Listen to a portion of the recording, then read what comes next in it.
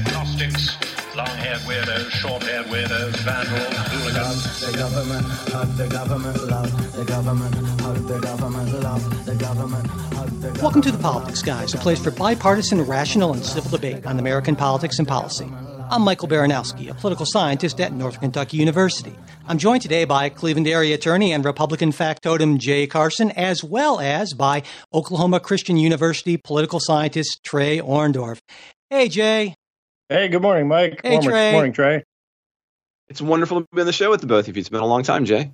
Yeah. It's great that we can get the three of us together for this. Two quick things, though, before we get going today. First, you might notice a new podcast badge design for the show. And if you don't see it in your app today, it should be coming soon. We've been using the same logo since Jay and I started the show in 2015, and we thought we'd try something new, as well as something that we think maybe will visually emphasize our bipartisanship, as well as the fact that we're not some, kind of misogynist males-only show or something like that.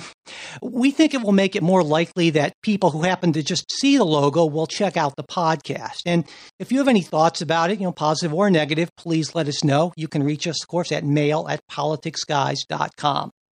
Also, we're starting a contest today with the prize being 6 months of Patreon sustainer level benefits. That means access to our supporters-only bonus shows, an invitation to our Politics Guys Slack group, your choice of a Politics Guys mug or tote bag, and a copy of my forthcoming book, Reforming Democracy, which should be coming out sometime next year. So here's how it works. To enter, all you need to do is share an episode of the show on Twitter, including a short message, whatever you really want, good insights, great bipartisan podcast, Jay totally owned Mike on that story, whatever you want to do, basically. But make sure you also include our Twitter handle at Politics Guys. That way we'll be able to see your Twitter share. Once we hit 100 shares, we will pick one person at random for that 6 months of sustainer benefits. And we'll count a maximum of 3 shares per person, though they have to be of different episodes with different messages to kind of keep things, different. We'll also announce the winner on the show. Thanks for sharing the Politics Guys, and good luck.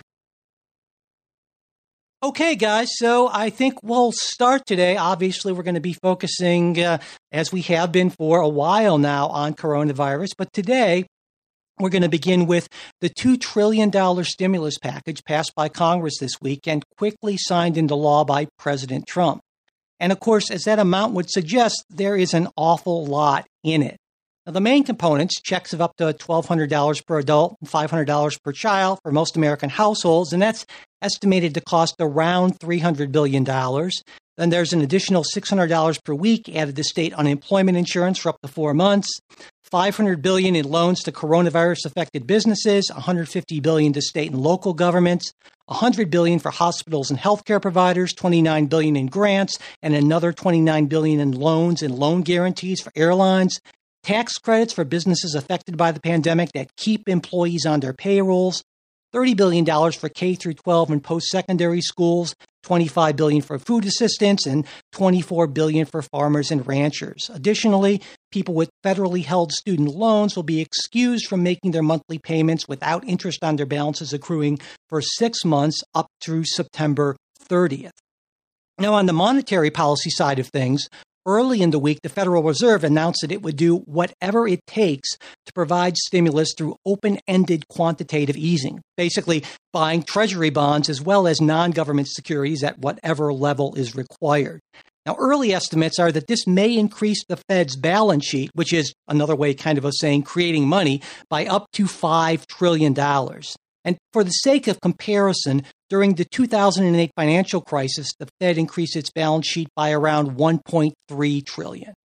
In addition, the Fed also plans to roll out a Main Street business lending program to provide emergency credit to smaller businesses that don't have access to those Wall Street debt markets. Now, that's an awful lot to take in. And so where I thought we could maybe start was with our general impressions of the legislation, which I should point out, of course, we had almost complete bipartisan support. So overall, just to start with, Jay, what's your general thought about this? Now, Trey, we'll move on to you.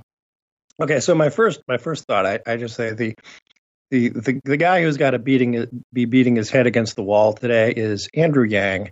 For months he ran a campaign on I just want to send checks to people, and failed miserably, and now Trump has done it. But no, actually, look, I'm a conservative.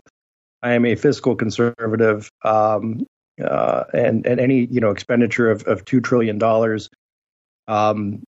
sort of makes me bristle. But this is, I believe, one of these situations where this is a national emergency. It's a worldwide emergency, and this sometimes you have to do what you have to do.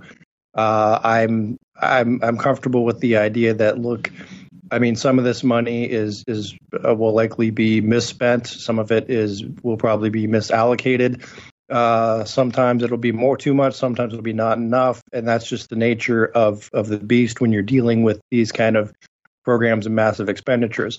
That said, I think I think the steps that have been taken are good ones. And what are really one of the most important things to focus on in this for a lot of people that I don't know that this has been talked about much in the media, but I've spent the last week and a half, 2 weeks talking to a lot of people in the business community, and what they need is just sort of some sort of hope, light at the end of the tunnel. Everyone goes in with the idea that, look, this is temporary, but we're not sure how temporary. And just this lifeline that there's going to be something to get them through is really tremendous for them. So it's Mike. This may be the only time you hear me going on record saying yes, I'm in favor of a $2 trillion expenditure. Yeah. Well, but here we are. I mean, so. Well, Trey, before we get to you, I just want to comment on something you said there, Jay, and about the accountability and the waste and that. And, I think it's totally incontrovertibly true that with that amount of money in this short of a time drafting legislation, there's no way that it can be as efficient as we would like, which is why I was really glad that Democrats were able to get in that provision for increased oversight of that $500 billion in lending. And I know because initially when the President Trump was asked, what will the oversight be? And he said, well, I'll be the oversight. That's enough to make me go, maybe I'd like a backstop on that. But oversight or not, I think you're absolutely right that there's no way that this can be as efficient as we would like in normal times. But as you pointed out, this is about as far from normal times as we've seen outside of something like a World War II situation. Trey, what are your thoughts? I have a slightly different take. I mean, I understand the necessity of trying to attempt to pump money into the economy for the purposes of moving things forward. So like Jay is saying, maybe we have to, hold our nose and take a $2 trillion hit. But the fundamental problem with this is that I don't think that anybody is going to be everybody's on board now with the spending the $2 trillion. I don't think anybody is going to be on board with how we pay for the $2 trillion. In the same way that Mike and I, we've talked on the show about how Republicans and Democrats are in this kind of unfortunate position where they can get the things passed on the spending side, but they can't get them passed on the pay side. And so, I think we were seeing markets come up and down because on the one hand, yay on the short-term win. But what does this mean in the long term when it comes to, are we going to have some bipartisan support on, raising taxes, for example, to pay for this? Yeah. And that, for me, that's the part that it's wonderful that we have some bipartisanship on this. But the piece we're really going to need some bipartisanship is on the back end, on the pay side, when there isn't a crisis anymore. It's always easier to get bipartisanship on spending money than it is on not spending money. Yeah. Sort of just we can all agree on that. I'm glad you guys brought that up because this is now the moment of modern monetary theory, which you could do a whole show on it. Other podcasts have, but in a nutshell, it's the idea that deficits don't matter nearly as much as we thought, at least for governments the size of the United States. And the argument for this, and I'll present the argument for this because I know you guys will present the other argument, no question, but you can say that this is perhaps somewhat borne out by the 2008 financial crisis. And here's what I mean. In that financial crisis, we spent roughly $2.3 trillion in stimulus overall. And that was $1 trillion in fiscal stimulus through legislation and $1.3 trillion from the Fed increasing its balance sheet. And at that time, I'm sure you guys remember that there were a whole bunch of people who were saying, this is going to come back. We're going to have hyperinflation, not just inflation, but hyperinflation, and it's going to be awful. And we're going to have to pay the piper. But it's nearly 12 years later. And inflation has actually been considerably lower than historic averages. And the rest of the world, of course, is still clamoring to buy U.S. debt. And if we go back even further to World War II, and Trey, you and I talked about this a little bit on the Supporters Show last week, is that if you look at deficit spending in terms of percentage of GDP, from 1942 to 1945, we had deficits that totaled the equivalent of a little bit over 16 trillion at today's GDP levels. And we're not going to spend anywhere near that on coronavirus. And aside from a one-year spike in inflation in 1946 and a little bit lesser spike in 1947, and that was after wage and price controls, which had been imposed during the war, were lifted, there wasn't a long-term rise in inflation. So I think before we dismiss the idea that we are setting ourselves up for some bout of horrendous hyperinflation, we need to consider the two maybe most relevant historical precedents and say, well, maybe not. What do you? Let's start with you, Trey, and then Jay. Well, one of the things I want to say is this is where I depart company from traditional libertarians, who I think oftentimes have this. They constantly think that the economy is going to fail, right? And you should have all your money in gold because the end is nigh, right? And the problem is just as you pointed out. Yeah, they're like economic preppers, Yeah. Yeah. Yes, and I think that's unfortunate because I don't think that you can argue that this can continue indefinitely. I think simply the size of the U.S. economy can take a lot, right? I mean, it's just as if as a rich person can borrow a lot more money than I can borrow, and probably do some good with it in ways that I couldn't do because of what they have coming in and the amount of potential backers they'd have. In other words, people who'd buy their debt. But that being the case doesn't mean that there is not at some point a true tipping point. And I don't think that this $2 trillion is going to be the tipping point. I don't think that's it. I think that your examples are spot on. What I worry about is a structural situation in which we can't ever agree that we're going to pay for the things that we're spending, because at some point, individuals will stop being willing to buy our debt if we continue to do this. I mean, I don't think we'd be having this argument if Congress would be, in general, willing to have some fiscal responsibility. Then we could all say, "Hey, look, $2 trillion, not a big deal. We'll, our debt's relatively low. Let's pile it in for a minute." Make it three. But that's not how we handle it in normal times. Neither Republicans nor Democrats. And I hope that what this might do, I mean, this would have been a great opportunity. You were mentioning Yang, Jay, to say maybe it's time to structurally rethink the way we talk about the social safety net. Because, I mean, instead of having the piecemeal social safety net, having simply a reverse income tax and undoing the rest might be the way to move forward. But, I mean, those kinds of large things aren't happening here. Instead, we're getting a big package. I think it will be useful in the short run. But I think more creative individuals would think about a larger switch to programs and how we would have that, or at a minimum, be having a conversation now about how we pay for it. What do you think, Jay? So I think we're all modern monetarists now. Yeah. That's what I'm just. We're hoping, yeah. No, I think something to distinguish, and again, with the caveat that I'm certainly not an economist, is the injection of this kind of stimulus, the emergency borrowing, this sort of flooding the market with liquidity in time of a tremendous crisis, versus this is the way we're going to live our lives, right? Yeah. And I think that's a little different. For when you look at some of these other countries, Japan, a lot of the countries in Europe that have adopted this sort of continual sort of almost zero or negative interest rates, just as this is our way of standard course of doing business. I think that does present the bigger inflationary risk over time. But it's a balancing of risks here, where you've got this tremendous hit to the market you could have without some sort of safety net. Sure. Yeah, you could have bankruptcies, which would just destroy wealth. So I'm not overly concerned. Will this be inflationary? At some point, yeah. But we can live with a little inflation.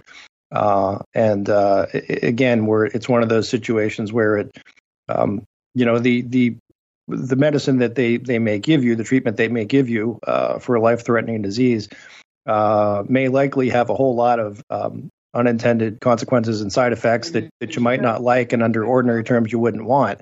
But given the alternative, you'll take it. So. Yeah. And that's something we will be discussing a little bit later on in the show. But one other thing I wanted to maybe look at in a way is in terms of what we like best and what maybe we're not so crazy about with this legislation. And for me, I think the best thing is, and both of you have kind of hit on that, is just the overall size, just basically that whatever it takes sort of very bipartisan view, and also pretty strong indications that if more is needed, more will be ready to come. There's not a lot of hesitance, even from the people who you might expect some from. And so I really think that between what the Fed's doing and what we're doing legislatively, that the prospects for limiting the economic damage and keeping a lot of people at least somewhat whole throughout this crisis are pretty good. So that for me is the best thing. Well, what do you think, Jay? Best thing is one, just the symbolism of this, that there is hope, that there is light at the end of the tunnel, that businesses can say, yes, we can keep our employees on, or we can promise them that they're going to have jobs when we reopen, whenever that, hopefully, within the next 2 months, but who knows? But that giving that sort of light at the end of the tunnel, because I think we can sustain an awful lot if we have a sense of when it's going to be over, or when we're going to win. Yeah. Right. Yeah.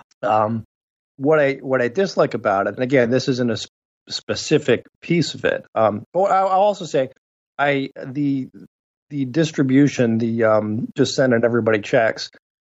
In some ways, I like that sort of trusting the market.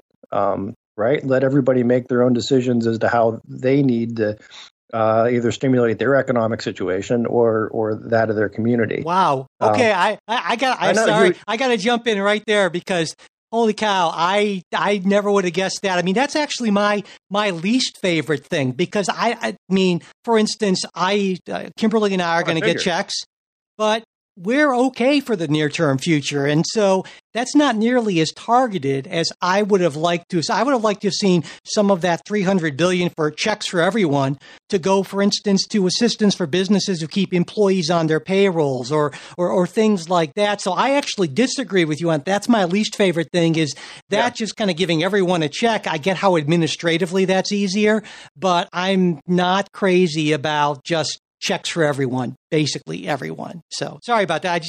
I had to jump in on that. And I figured you would object to that. And look, usually my reasoning would be, I'm not crazy about just giving out money either. But if you're going to do it, I think allowing the market to allocate it tend to be more efficient than letting the government allocate it. See, I disagree. I would agree in general, but not in times of great uncertainty. Because, for instance, when Kimberly and I get our checks, I can tell you what we're not going to do. We're not going to go out and spend that money, because like a lot of people, we're thinking, well, what if we need this? And so and that's the problem with cutting people checks like that. And you guys will probably both remember that back in when President George W. Bush did this, he said, go out and spend the money. But a lot of people aren't going to do that. That's why direct government spending or giving money directly to people who we know are going to spend the money, like people who all of a sudden have lost their jobs, that's going to be much more of an effective stimulus than this is. And that's why I disagree that under this circumstance, a check to me is just as effective as a check to somebody who lost their job, because it's just not the case. Well, Trey, you should spend it then. Yeah, I should act against my individual self-interest for the greater good. And maybe Jesus, do something for the community, would you, Mike? Go out and, Trey, what do you think of least and most favorite parts of this?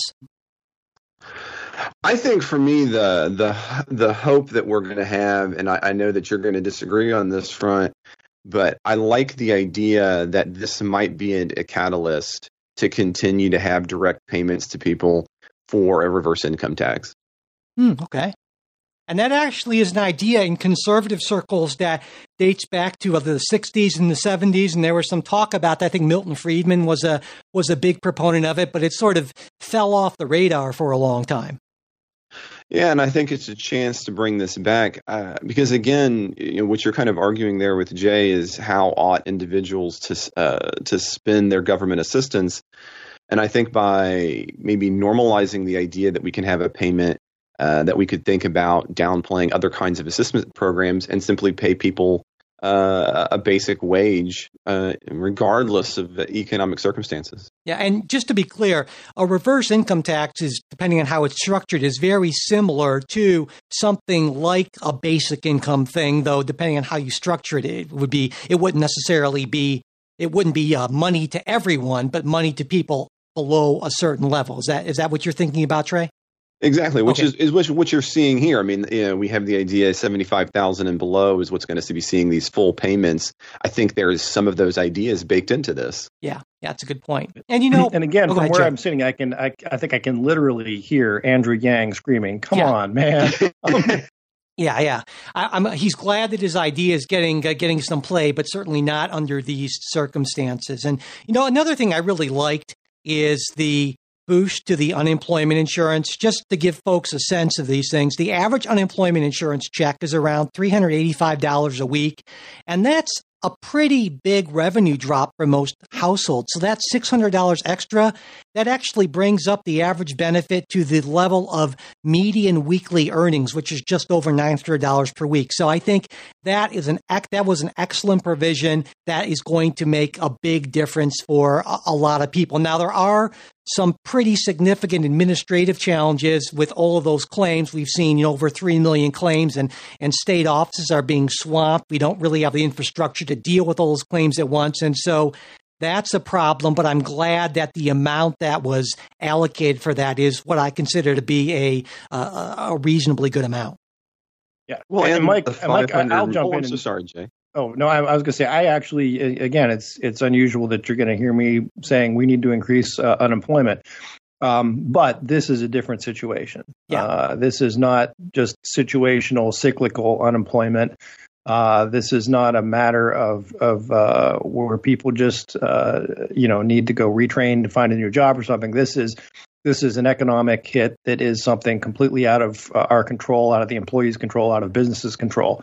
That has hit us. So I think this is, additional unemployment I think is good, because traditional unemployment, the idea is, you'll get some money, but it will necessarily be less money than you'd earn working, because otherwise it's sort of a perverse incentive. Right. In this case, that's just not what we're dealing with here. It's not a matter of people aren't trying to find work. It's just that every place is closed.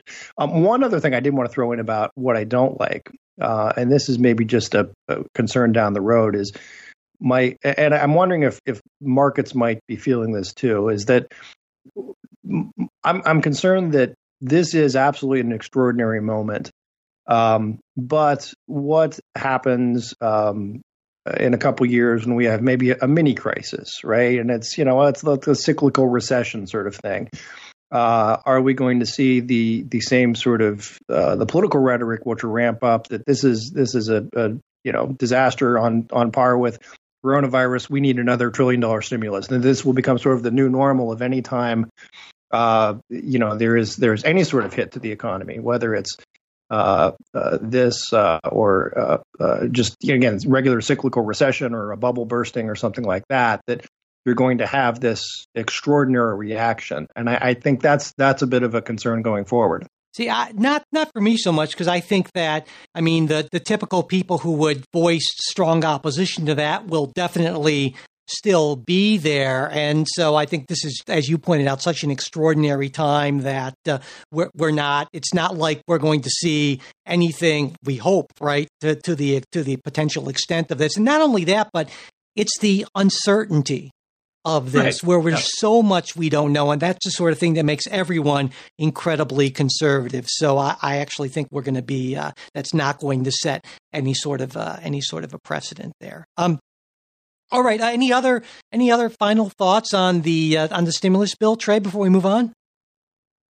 No, I think I'm good. Okay. Well, in the last week, we saw more and more people call for President Trump to fully invoke the Defense Production Act of 1950 to better respond to the pandemic. And the act that basically empowers the president to require businesses to accept and prioritize government contracts for essential products, also allows the government to control the distribution of products and services, and allows the president to create incentives for industry to produce critical materials. And until very recently, President Trump has resisted invoking this power, aside from using it to prevent hoarding and price gouging. And the argument up until Friday was that the threat of invoking it is enough to get businesses to voluntarily step up their production of these critical goods and services. I mean, President Trump actually, this week suggested that the act is a form of nationalization. He said, call a person over in Venezuela, ask them how did nationalization of their businesses work out? Not too well. The concept of nationalizing our businesses is not a good concept. And I certainly agree with that. But of course, he's right. That isn't this. Yeah. But on Friday, we saw a change of course when President Trump did invoke the Defense Production Act to require GM to produce more ventilators. And Trump specifically directed the HHS Secretary Azar to use any authorities under the law to require GM to accept, perform, and prioritize federal contracts for ventilators. And the statement from the White House said, our fight against the virus is too urgent to allow the give and take of the contracting process to continue to run its normal course.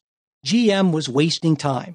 Today's actions will help ensure the quick production of ventilators that will save American lives. And then late Friday afternoon, that was the official statement, and it sounds sort of, normal and official. Then President Trump jumped in his Trumpian way and said, now it turns out we'll have to be producing in large numbers. Over the next 100 days, we will either make or get in some form over 100,000 additional units. We're going to have plenty. Well, let's hope so. So let's start with you, Jay. What do you think? Was President Trump, I guess, first off, right to make fuller use of the DPA, and should he have done so earlier? I think it's fine him doing it. My sense is he's probably doing it to give cover to GM and other automakers in terms of their labor situation. Right. It's not a matter. I don't think it's a matter of GM saying, gosh, we don't want to build these ventilators.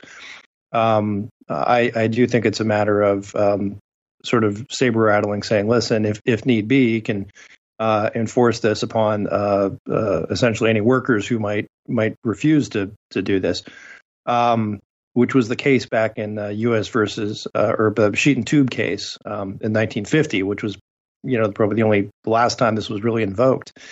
So I think he was right, and he was the statement you quoted was right also. I mean, it is nationalization of an industry. But let me stop you there, because that's incorrect. The nationalization of an industry is when the government actually takes over and owns an industry. And this is the case where the government is paying for these services and these products. And so it is temporarily directing that production, but they can't do it without pay under the law. And also built into this, generally speaking, are provisions where, for instance, they would say, if we contract for this number, even if we don't need this number, it turns out, we will still pay you for this. And that is very, very far from nationalizing an industry, which is the government takeover. I just want to make that clear. Those are protections that are required under the 5th and 14th Amendment. But in terms of, I shouldn't have said nationalization because, yeah, it's not the government owning the industry, but it is a big step in the control that we don't typically see. So I think he was right to use it as sort of the threat, although I don't even know if you need a threat. I mean, actually, what I have seen among the businesses that I deal with over the last week is a clamoring for how can we produce something that's going to be useful to this effort. And that stems from, one, just a plain old economic interest of, look, the usual stuff that we're selling, we either can't sell or aren't selling. And second, I think there is a sense of they want to be good citizens, and they'll also have a high degree of confidence that they'll get paid. So I don't think most companies need that stick of the DPA to force them to do this, but it does then, I think, give them some cover with other folks that they're working with. Yeah. So, and just one other thing, Trey, before we get to you, in terms of previous invocations, both President Bill Clinton and George W. Bush used it, and this was in 2000, and then in 2001, there was a California electricity crisis, and they invoked it for that. And then President Trump actually in 2017 used it in regards to the Department of Defense taking action to target critical technology item shortfalls. So it actually has been used in the past, though not to the extent that we are likely to see it today. So Trey, what are your thoughts on this?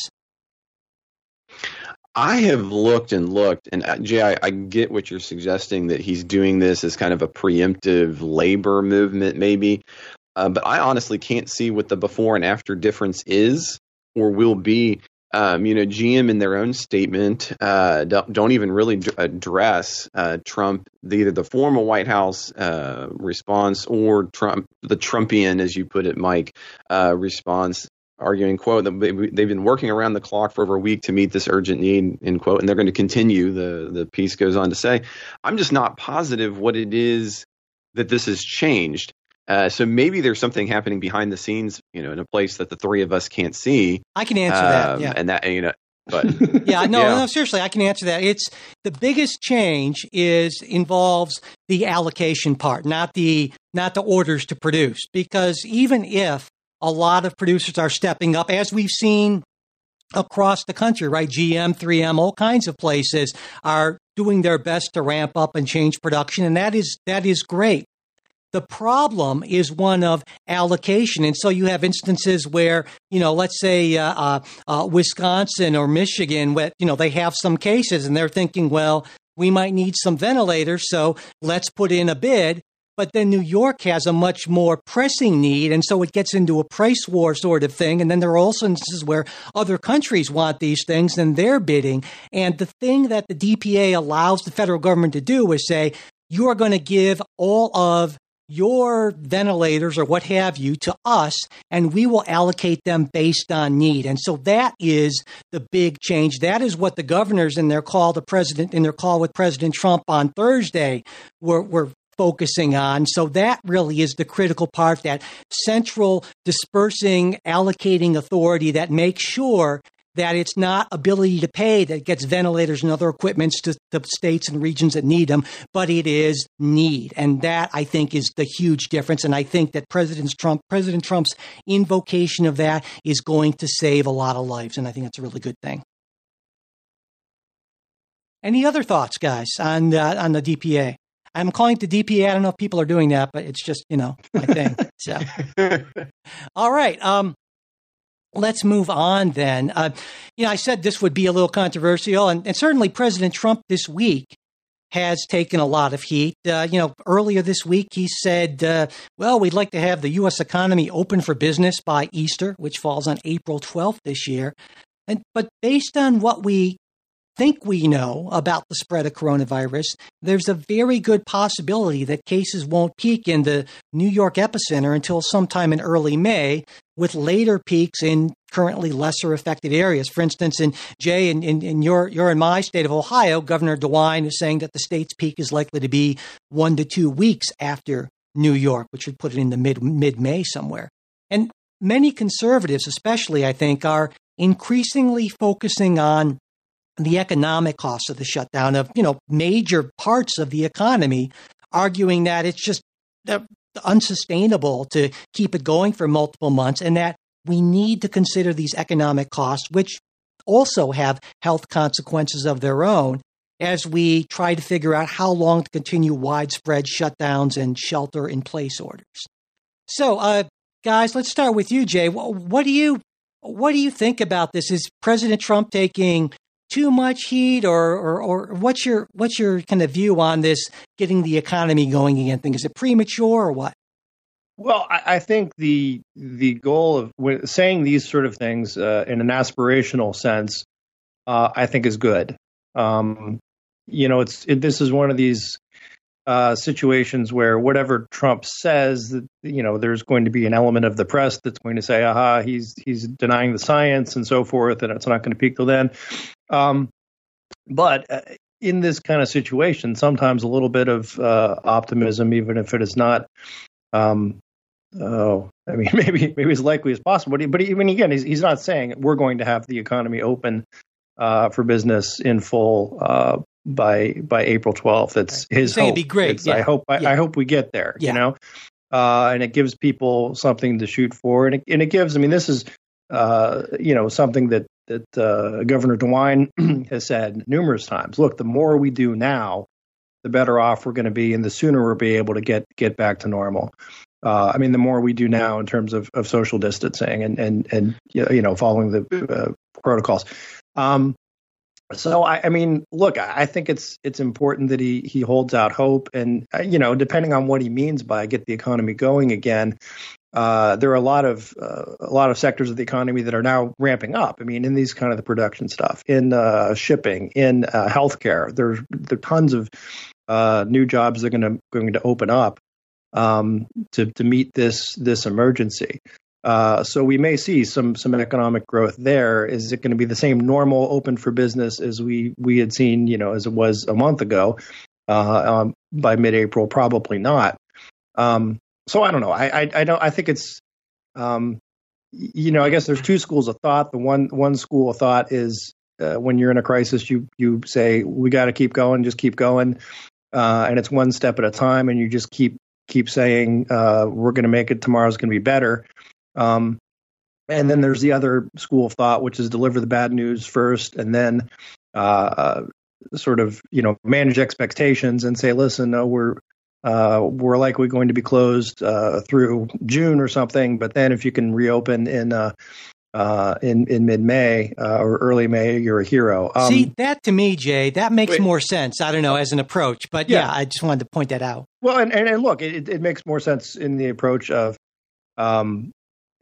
look, I don't know. Here's the other piece, and again, I'm bringing, because this is a weird time, I'm bringing more just personal stuff into this. But what I can offer in terms of dealing with the business community, one of their concerns is, for example, I represent a number of restaurant organizations, so they have a lot of folks, servers who they just had to lay off. They're taking unemployment right now. Places like Amazon are completely ramping up. So if this is like an open-ended, we don't know when anyone will come back, I think there's a little bit of concern. A lot of places just may lose employees, trained employees, who go to work for Amazon and say, well, maybe I like this better. And then when they go to open up again, they're stuck with the costs of having to find new employees, having to train new employees, which are not insignificant. Right. And that's kind of why I think business is looking to you. Look, can you give us a date that we can at least sort of say, hey, we think we'll be back to normal or close to normal by such and such a date, so that they can communicate that to their employees, former employees, to their vendors, to their, that sort of thing. They don't want to lose other industrial employees. Like I said, they don't want to lose a supplier. That's yeah. Can I respond to that a little bit, Mike? Yeah, please do. Jay, I understand. I think you're kind of giving the ultimate sympathetic view. The problem, though, is that Trump's comments are not coming into that reasonable argument that you're giving. It's in the context of him complaining that the economy is going to hurt his numbers and that all these really bad people are out to get him in the election, and then he throws this number out. I think you're giving him this kind of credit for a time that isn't due. And likewise, I agree with your underlying assumption that business needs to have a time when we're going to be able to come back.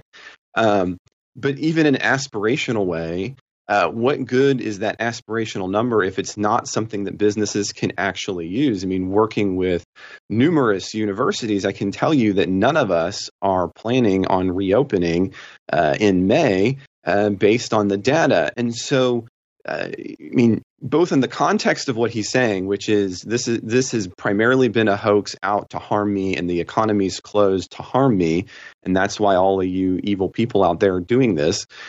His comment comes off as disingenuous, and as you've already noted, if the goal is to send a positive signal to business, well, he's certainly not giving a number that anyone in business or in the public sector is throwing around as the time that we're going to reopen. I think you're giving him far too much latitude for the open by Easter. And as a religious person, I'd love to be able to say I'll be attending Easter services. So maybe he's, banking on that as kind of a positive bit of goodwill. But I don't think that's the right way to lead. Well, one thing I think we can all agree on is that the fundamental problem here is that we're not dealing with risk. Risk is something you can measure and adjust for and build in. We're dealing with uncertainty really on both sides. And here's what I mean. We don't know how severe coronavirus is going to be in this country because we just still have very insufficient testing. So we can't accurately calculate the potential costs and human suffering and death. I mean, right now, 538.com is doing this thing where they interview a bunch of experts and get some sort of like expert consensus range.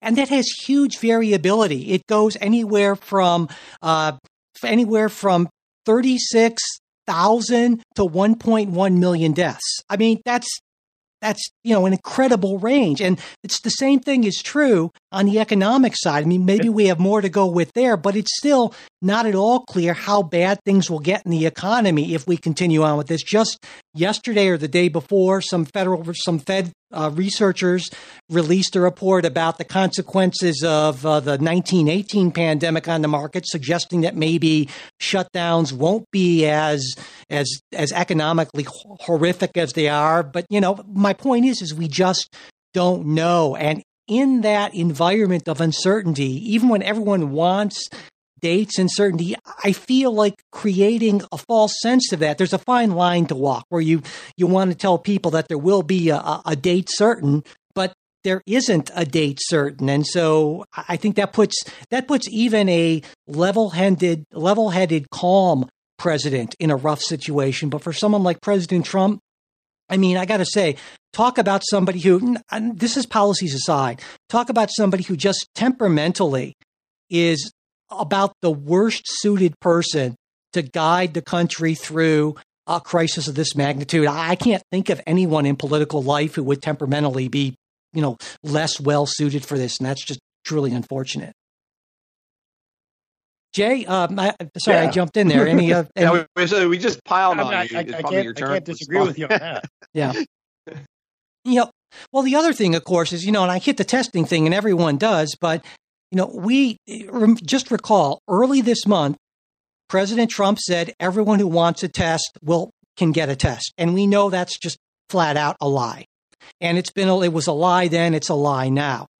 But we need to still keep ramping up testing capacity to the point where it's not a lie, and not just where we can test all potential infections, people who come in with symptoms, but actually to be able to do random sampling of people because of that asymptomatic period. And until we can randomly sample communities, we're not going to have a real sense of where we are and where we're likely to be headed. And of course, as listeners and you guys know, the places that have done the best so far have been places like Germany and other folks that have just had massive, they just flooded testing. And of course, we lost that entire month of February for reasons we've talked about before. And that just really puts us behind the eight ball there. Well, yeah, I mean, there's more than 100,000 cases as of today in the United States, but of course, that's only confirmed. And Shay, you're right. Yeah. We don't know. We don't know. Yeah, and also I want to point out that the analogy the president made this week with automobile deaths is, and for those who haven't heard it, basically saying, we have all these automobile deaths, but we don't stop people from driving. And last year it was just under 40,000 automobile deaths. And that would, of course, be on the very optimistic side of coronavirus deaths. But it's not a good one because to make it a proper analogy, and I was thinking about this, it would have to be a situation where you'd have cars that drove fine for a few miles, then they got on the highway and all of a sudden they started to not just crash, but pass along some weird software bug through, I don't know, Bluetooth or Wi-Fi that would cause other cars to drive fine for a while, but then also suddenly crash. And if that were happening, we would be shutting down most driving for sure. And so I can understand the intuitive appeal of that analogy, but it is not a very good analogy at all. I think. Go ahead, Trey. I think part of the reason that it's appealing is because it's the idea that, and we talked about this on the Reasons to Be Optimistic show, Mike. But to reiterate a little bit here is that I think we do live our lives in the course of probabilities, but I think most people are just simply blind, or they ignore the impact that their decisions have on other people in probabilistic situations. And I think for a lot of people, at least in the United States, we do not and have not thought carefully about how our actions affect other people's health. And I think it kind of rubs up against our idea of individuality in a way to say, well, if me going out when I'm sick, well, that's not going to hurt anything. And I think in this circumstance, because we are so in tune to think that way, I think that makes that analogy appealing because, again, we don't like to think about our actions with health as impacting anybody but ourselves. And we like that kind of narrative. Well, I went to work sick because I'm just this awesome human being who pushes through everything, and forget that can have profound implications on some of the most vulnerable people, coronavirus or no. Yeah. So do you think, I'll start with you, Jay, on this, do you think that President Trump is likely to issue some sort of, of course, should point out that the restarting the economy thing, this is something that as I said to someone earlier this week, thank God for federalism. That's not something I necessarily will say as a matter of course, but of course it's the state governors who make these decisions. And in some cases, the local governments are able to make these decisions. And so regardless of what federal guidance or guidelines that President Trump puts out there, it's still going to be the authority of the state governors to decide to whether or not they want to rescind these orders or not. And so, for instance, It doesn't matter what President Trump might say in the next week or so about restarting the economy. We pretty much know that Governor Cuomo is not going to do that. It's not going to happen in California and a bunch of other places. I think you guys would probably agree with me there, right? Yeah, absolutely. But I think you're right. This is a thank God for federalism, because we we have a very big country, a very diverse country. And there's going to be a lot of places that recover quicker. There are going to be places that don't recover. There's going to be places where a certain industry is so indispensable it needs to get moving before others. And I think, having the economy come back on, it's going to be a little bit like, after you shut down the engines on the spacecraft kind of thing, you've got to turn them back on in the right order. And there's going to be some of that, I think. And I think the best evidence we've seen is it's, we're not going to have like a blanket, here's coronavirus across the country. It's going to be hot spots here and there. And some places will recover more quickly than others. So I agree. There is not a switch in the White House that is sort of turn economy on, turn economy off. Yeah.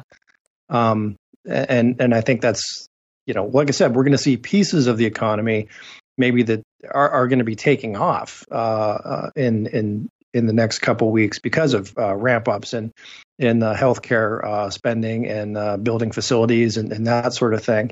Where we're going to see dips in other places, but I think the idea that I guess I just run counter. I think this is what you're saying.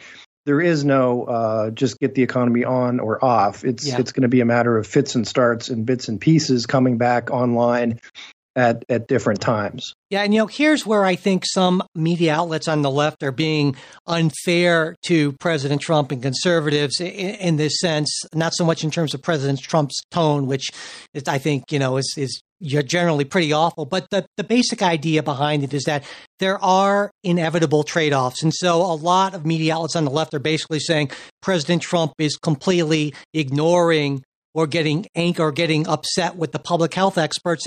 But from supposedly people inside the administration, what he is doing, from what little we know from anonymous secondhand accounts, is he is having both the public health people and the economist business people make their strongest case and trying to weigh those things. And it's hard to wrap your head around this when we have this immediate crisis, but it's true that long-term economic problems cause health problems, cause quality of life, and those are things that have to be factored in, because we certainly would not shut down the entire economy to save one life or 100 lives or probably 1,000 lives. But the point is there is a line there, and the government has been in the business of deciding the value of a life, as crass as it sounds, for a long time now. And those are the tough decisions that have to be made. And so just saying, well,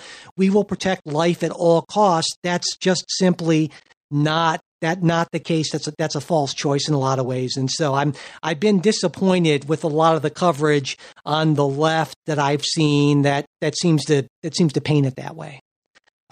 Trey, any other thoughts from you on this? No, I'm feeling good. Okay. Well, I thought we might end by focusing on something a little more positive with our relatively new feature, our recommendations for the week. And so I will start off with a couple of things. Last week I mentioned that I'm restarting my detective novel, and some people actually put in some comments and things like that. I have it set up as a Google Doc, and thank you for all your comments. I posted another chapter, and so if you're interested in checking that out and commenting on it, either on the document itself or through email, you can do that. And in addition to that, I should mention that if you're using the link from last week, I had to change it for some weird compatibility reasons, so check the link in today's show notes. Also, for those of you who are not into that, I'm going to recommend two shows that have been a diverting pleasure for me. The first is Dairy Girls from Netflix, and the second is Brockmire on IFC or Hulu. And Dairy Girls is, just kind of weird and funny and set in Northern Ireland in the 1990s. And Brockmire is probably my favorite comedy right now, and it's this disgraced play-by-play announcer at this on-air meltdown, and it's just filthy and very funny. And the first couple seasons are pretty dark. Season 3 less so, but it is a great respite from these troubled times. So those are my recommendations this week. Jay, what about you? What do you have for us? So last week, again, I'd like to say I'm reading some real highbrow stuff, but I'm not just. Well, I'm rereading Neil Gaiman's American Gods. Okay. Which, if you've watched the series, which I actually haven't. But the book is just really, really good on a whole lot of levels, and it really gets to this whole soul of America sort of thing that we don't think about, and it's sort of seen through the eyes of an Englishman, who wrote it. The undercurrents that are there that we don't even think about. So anyway, American Gods. If you haven't read the book, read the book. In browsing Netflix, there was a really good documentary on Miles Davis that I enjoyed immensely. And I forget the exact name of it, but it's Miles Davis, and it's trending on Netflix. If you're into jazz at all or music of any kind, it's fascinating. And Miles Davis has always been a sort of a fascinating character to me. So he spans sort of this whole period of jazz from early bebop up through this, the real crazy sort of experimental thing that he was into in the 70s and the 80s. That and my other sort of substantive thing, and I'll throw this out in that it's sort of like the must-see TV here in Ohio is Governor DeWine's 2:00 press conference. And Mike, you've probably been watching these too. But there is very much it compared to again, a Republican leader who is not Trumpian in terms of his attitude, his messaging. Mike DeWine is probably as far as you can get from Donald Trump, and he's really earned some national praise, even from that crazy left wing media for the leadership he's shown in Ohio, and also our health director. Dr. Amy Atkin. So it's one of these. It's fascinating watching, and he does these every day, 2:00. It's sort of there's this little like inspirational bit of here we can get through it, and here's what's going on. Here's some nice stories and pictures, and then here's the Dr. Atkin with the medical summary for today, and then you have Lieutenant Governor who sort of gives the business summary and where things are and what's next. But if you're craving sort of, if people see Trump as the you don't have the adult in the room kind of thing, well, Mike DeWine I think is the adult in the room, and I think it's worth watching. Okay, Trey, what do you have for us? Well, one of the things I'm going to recommend a book called Da Vinci in Love, and I want to recommend to listeners as you're kind of cooped up and you're thinking about things is one of the things I work really hard at is to read from a variety of areas. I had a really good friend in Daytona, and she is a poet, Dr. Jessica Kester. And so for the first time, I have always tried in the past 8 or so years to rotate. So I'm always reading something that's fiction, something that's nonfiction, and so as to balance myself out, because I'm always, I don't know about you guys, I would just tend towards nonfiction, and so I've made a conscious effort to do this. And so I nabbed Da Vinci in Love because it's kind of the perfect length of a book. It's an hour if you listen to the audiobook, because I'm always listening to audiobooks while I run. And it is a book that I both deeply appreciated and loved. It follows Da Vinci, but in the contemporary time. And if you think that sounds bizarre, it is, and it is bizarre in a fun way, but it's Da Vinci in Love. And the cool thing about it right now, Apple Books has the audiobook for free. So you can actually download the free version of the audiobook, and it is exactly an hour. So if you'd like to run about 6.2 miles, it's perfect. All right. Well, I think a lot of great recommendations, and thanks, guys, for that. And also, thanks to everyone for listening. But if you are a Patreon supporter, there will be more. We're going to, on our special supporters only show, we're going to be talking about the 2020 elections, because there still will be an election, and how maybe we think coronavirus will be affecting that, as well as a pretty important Supreme Court case. The court is still at work, and this is a case about the insanity defense in a death penalty case, and maybe we'll take some listener questions if we have time. So if you are interested in becoming a supporter, where you can also get, in addition to that, ad-free versions of everything, as well as other good stuff, just check us out at patreon.com/politicsguys. And please remember, if you can't afford to become a supporter, but you want that bonus content, just let me know. Send me an email, Mike@politicsguys, and I will be happy to get you set up with full access. If you have a question, comment, correction, or just want to say hi, you can do that at mail@politicsguys.com. For more great discussions, please check out our Bipartisan Politics subreddit. We have the URL in the show notes, or you can just search for Bipartisan Politics on Reddit. We also post stuff on our Facebook page, facebook.com/politicsguys page, and we are on Twitter @politicsguys. And remember, we are doing that Twitter Politics Guys contest referral. I don't know what I'm calling it. I should have given it a name. Anyway, remember that. All right. The executive producer of the Politics Guys are Bruce Johnson, Wilma Moreno, Andra Masker, Daniel Toe, and Chris Wilkerson. Today's show was produced by Michael Baranowski. We'll be back with a new show next week. We hope you'll join us.